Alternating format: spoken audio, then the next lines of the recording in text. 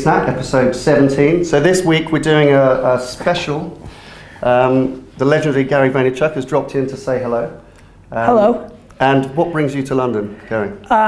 So I'm on my book tour. I have a book called Ask Gary V. So I'm on tour. We're on the verge of officially opening our London office. Mm-hmm. So I'm rolling with Eric and Raisa and the crew. So taking business meetings. Today's really an all business kind of day, and then tomorrow I have a book event, and yesterday I was in Dublin, and off to Los Angeles, which is a nice little schlep from London on Thursday morning. So just coming through. Have you just been at South by Southwest as well? Yep, just gave a keynote at South by Southwest. That was a lot of fun. Home? One day. One day when it's all over. I'll be home Saturday morning, actually Miami, but you know, so with the family. Good, so the family. Yes. Good, so I was in New York a couple of weeks ago, as we talked about on the last episode, and I had the opportunity to go in and meet the team. And so they explained to me, I'd heard of Vayner in the US. I think people understood it as a social shop when you kind of started out. 100%. But I was really impressed with the team that I met there, and obviously the London team that you've got here, because the scope has broadened a lot. And so as a proposition to London and as an agency, what are you bringing here? You know, I think, you know, in our core, we're reverse engineers who care about attention and then trying to tell the proper story to create a result once you have that attention. Yeah. So, you know, I think currently, and you could see with the kind of body language that I bring to this statement, currently we're positioned as a social first digital shop. I mean, at the end of the day, we want to execute strategies and creative execution and paid amplification in places that we think actually help whomever we work with, whether that's a nonprofit trying to raise money, whether that's a sporting team trying to sell tickets, whether that's a beverage trying to sell in vending machines in C-stores and Tesco. We want to help people spend their money in a place that we think is a valuable place to spend their money. Yeah. And there are so many places that we think clients are spending that are not as valuable. Yeah. Whether that be programmatic banner, whether that be television. We think that there's some places and is that just instinctively, or are you you're analyzing? It's instinctively at first, and then it's normally proven through actual sales. You know, I come from a retail background, so as I've gotten into the agency and creative world, I've found that I have a very big advantage because my instincts are to actually sell something. Yeah. And that helps versus headlines and awards and reporting. Yeah, and just basic media metrics. Yeah, do you know what I mean? Like just buying reach or coverage or pricing or things like that. So you're challenging. People are obsessed with width. Yeah. We don't debate the quality of an impression.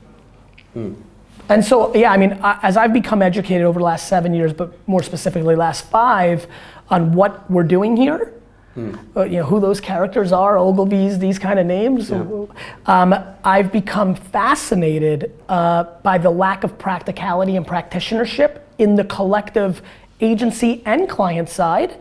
Yeah. Now, by the way, there's plenty of things that people do that, for example, I believe in real life activations. I believe if done right, it's incredible to activate at Bonnaroo or Coachella or the World Cup. I think there's a lot of places to get attention, not just digital. And I think the places I'm obsessed with, whether it's Facebook or Instagram or Snapchat, in 5 years will be disrupted as well. Yeah. But I like day trading attention. I like doing it for the moment. When Seinfeld's the #1 show on television, you buy commercials on it. Yeah. So I don't care where Snapchat or Instagram are going. I care that they're underpriced right now. Yeah. And we referred in last week's episode to you as being, as I was saying earlier, as being part of this disruption. Is that something you're very conscious of? Are you talking about the need and the desire for VaynerMedia to be disruptive? Because it is going to disrupt the traditional agency model. Like you're growing phenomenally fast. Yeah, I mean, we're expanding internationally. Yeah, I think when people, I mean, look, I'm thankful that, you know, I was smiling when you said you had heard of us in the US. I was thankful because, you know, outside of a couple of Ad Age references, I've been very quiet. I don't think people really realize the scope of, you know, what 650 employees and $100 million revenue run rate business. We're a big company now, and much bigger than most people in the advertising world think of us or know us as. You know, I've said this a lot. I don't think I'm disruptive. I actually think I'm practical. I think the market is disruptive. I think when you're, for example, we have a lot of clients, and you may as well, and others do, that try to sell to people that are under 25 years old. I think running television commercials is disruptive for a 22-year-old to buy your bubble gum or your sneakers. Yeah. So I think I'm quite practical. I recognize why people think we're disruptive. I do think that we have the potential to change the conversation. I do think that we are not passionate about media metrics or awards or headlines the way a lot of our contemporaries are. I have empathy for why people have been, because that's how they get business. Mm-hmm. That's not how we get business. And we get business in a very funny way. We get business because I get us business from my history of selling stuff and people knowing it intimately, not what they read in a Fast Company. Yep. And then our results, when we grow Sour Patch's business through the roof, when we grow a lot of our ABI clients' business, when we actually grow our business, most of my business right now is word of mouth of brand managers and CMOs going to other places and desperately wanting to bring us along because we did something. Yeah, and I asked this question to Eric and Jeff and the team in New York.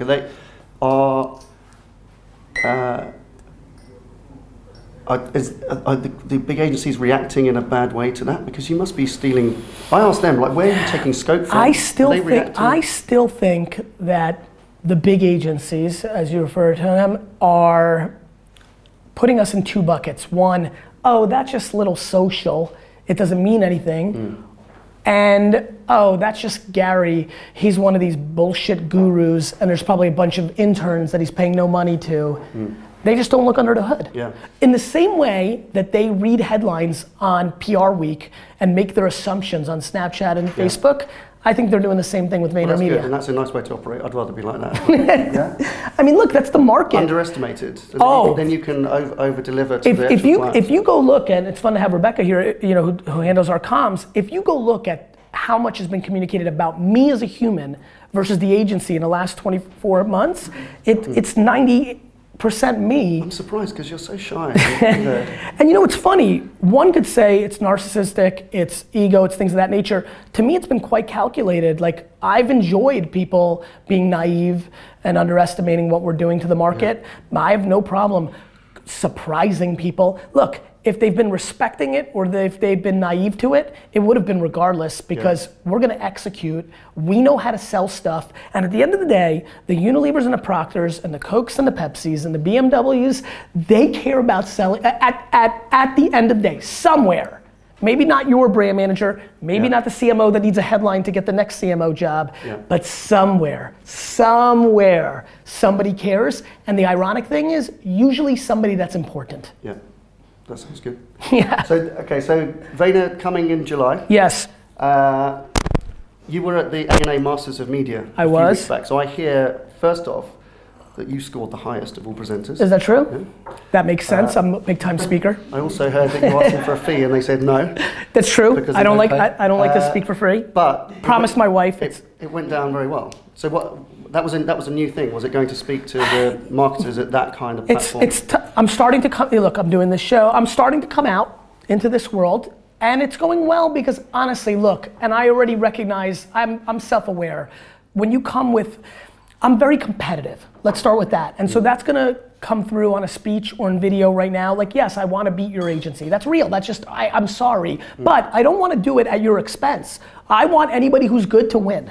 I really do. I love meritocracy. I love capitalism. I like the market. I think it's coming across well because I'm speaking the truth. Yep. Meaning, in the same way that I'll be the first person, as I am now, who's saying Twitter's broken, Twitter's a problem, don't spend money on Twitter. After, if I was sitting here in 36 months, Twitter would be the only thing out of my mouth. Yeah. I think that I have enough of a track record now that people are starting to realize that what I'm obsessed with is being historically correct, not where I'm making my money at the moment. Yeah. I invested a lot of money into Meerkat. You haven't heard a word from me about Meerkat for the last year. You know why? Because it's not gonna win. Yeah. I'm not pushing agenda, I'm pushing conversation that benefits us all. If marketing was better, if media planning wasn't so broad, if all of us tried to sell more products, a lot of us would do better. Yep. The industry would be in a better place. Yep. And so I want everybody to win. Do I want to build the biggest building in town? Yes. How do I want to do that? By building the biggest building, not by tearing everybody's building down. Yeah. So I think what I did in that meeting was I said, look, you're acting one way as a human, which means you're not looking at commercials, you're not clicking banner ads, but you're marketing all your money in a different way, and you're doing that because the whole machine is built on that.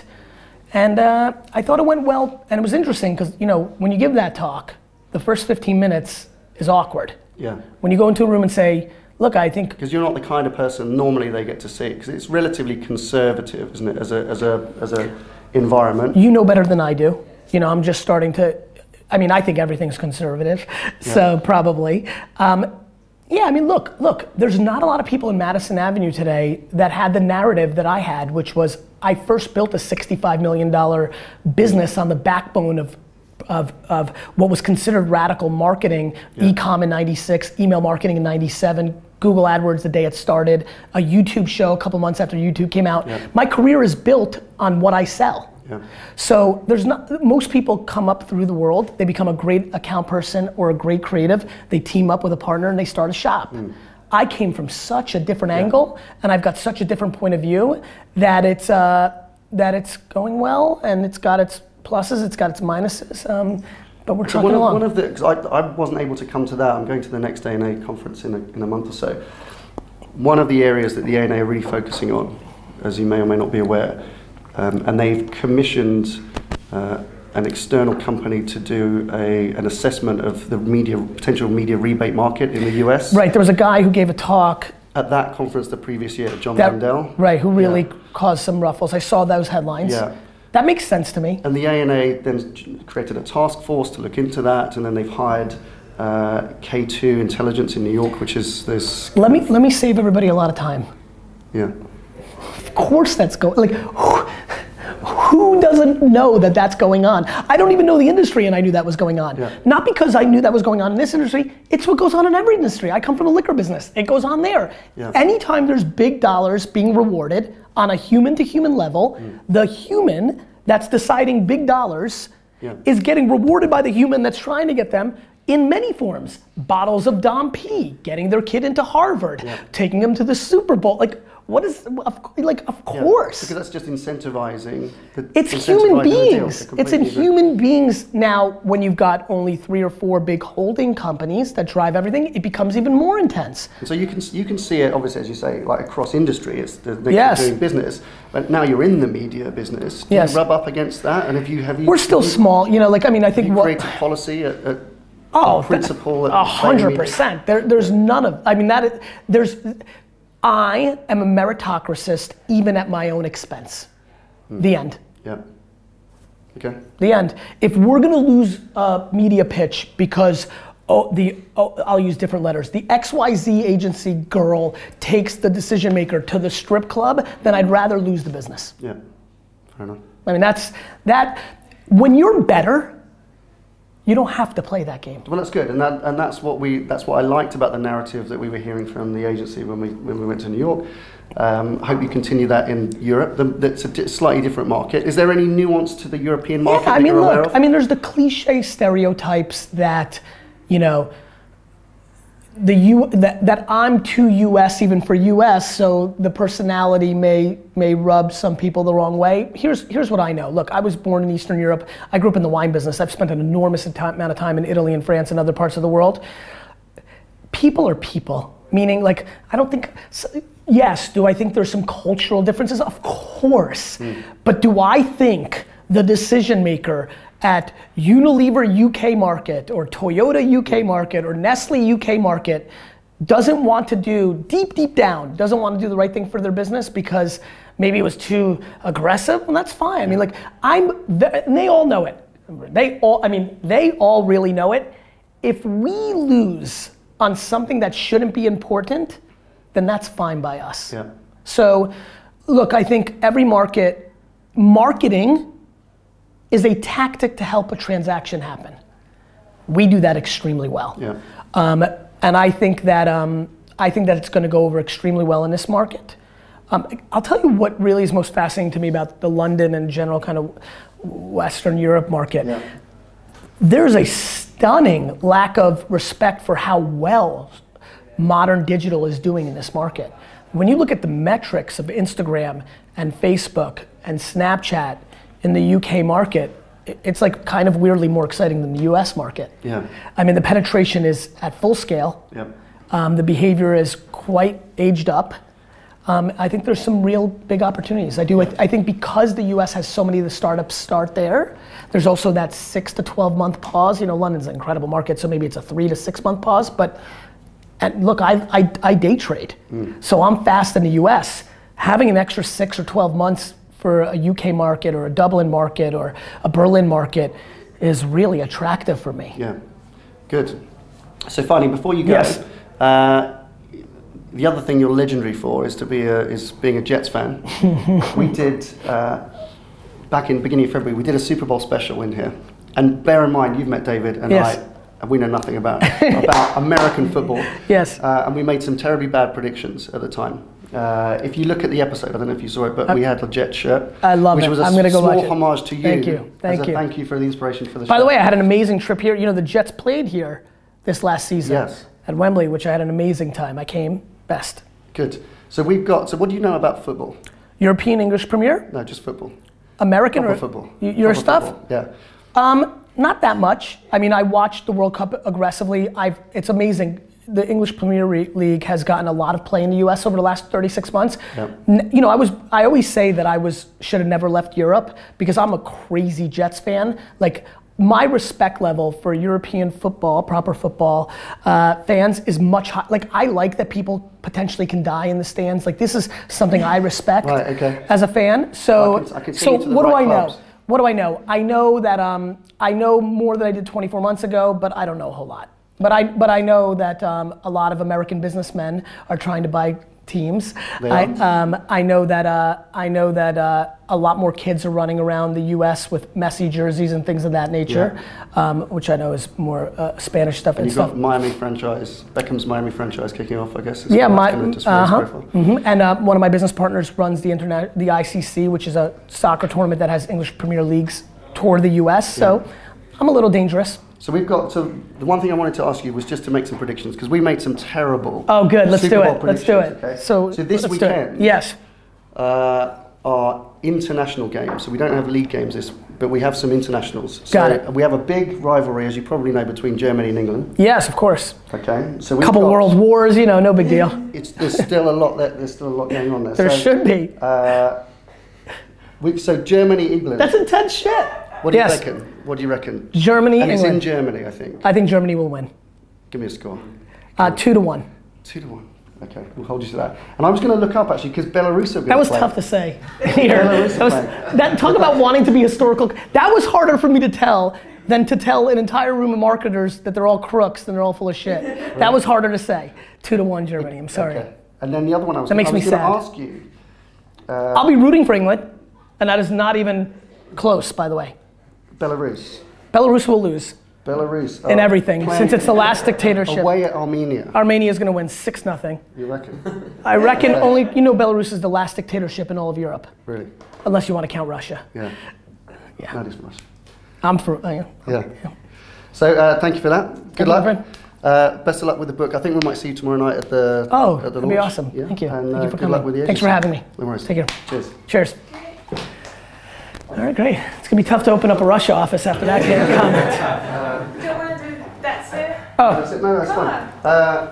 That's it for this week. That's it for it? Yeah, let's do it. No worries. Do your thing. Do your thing.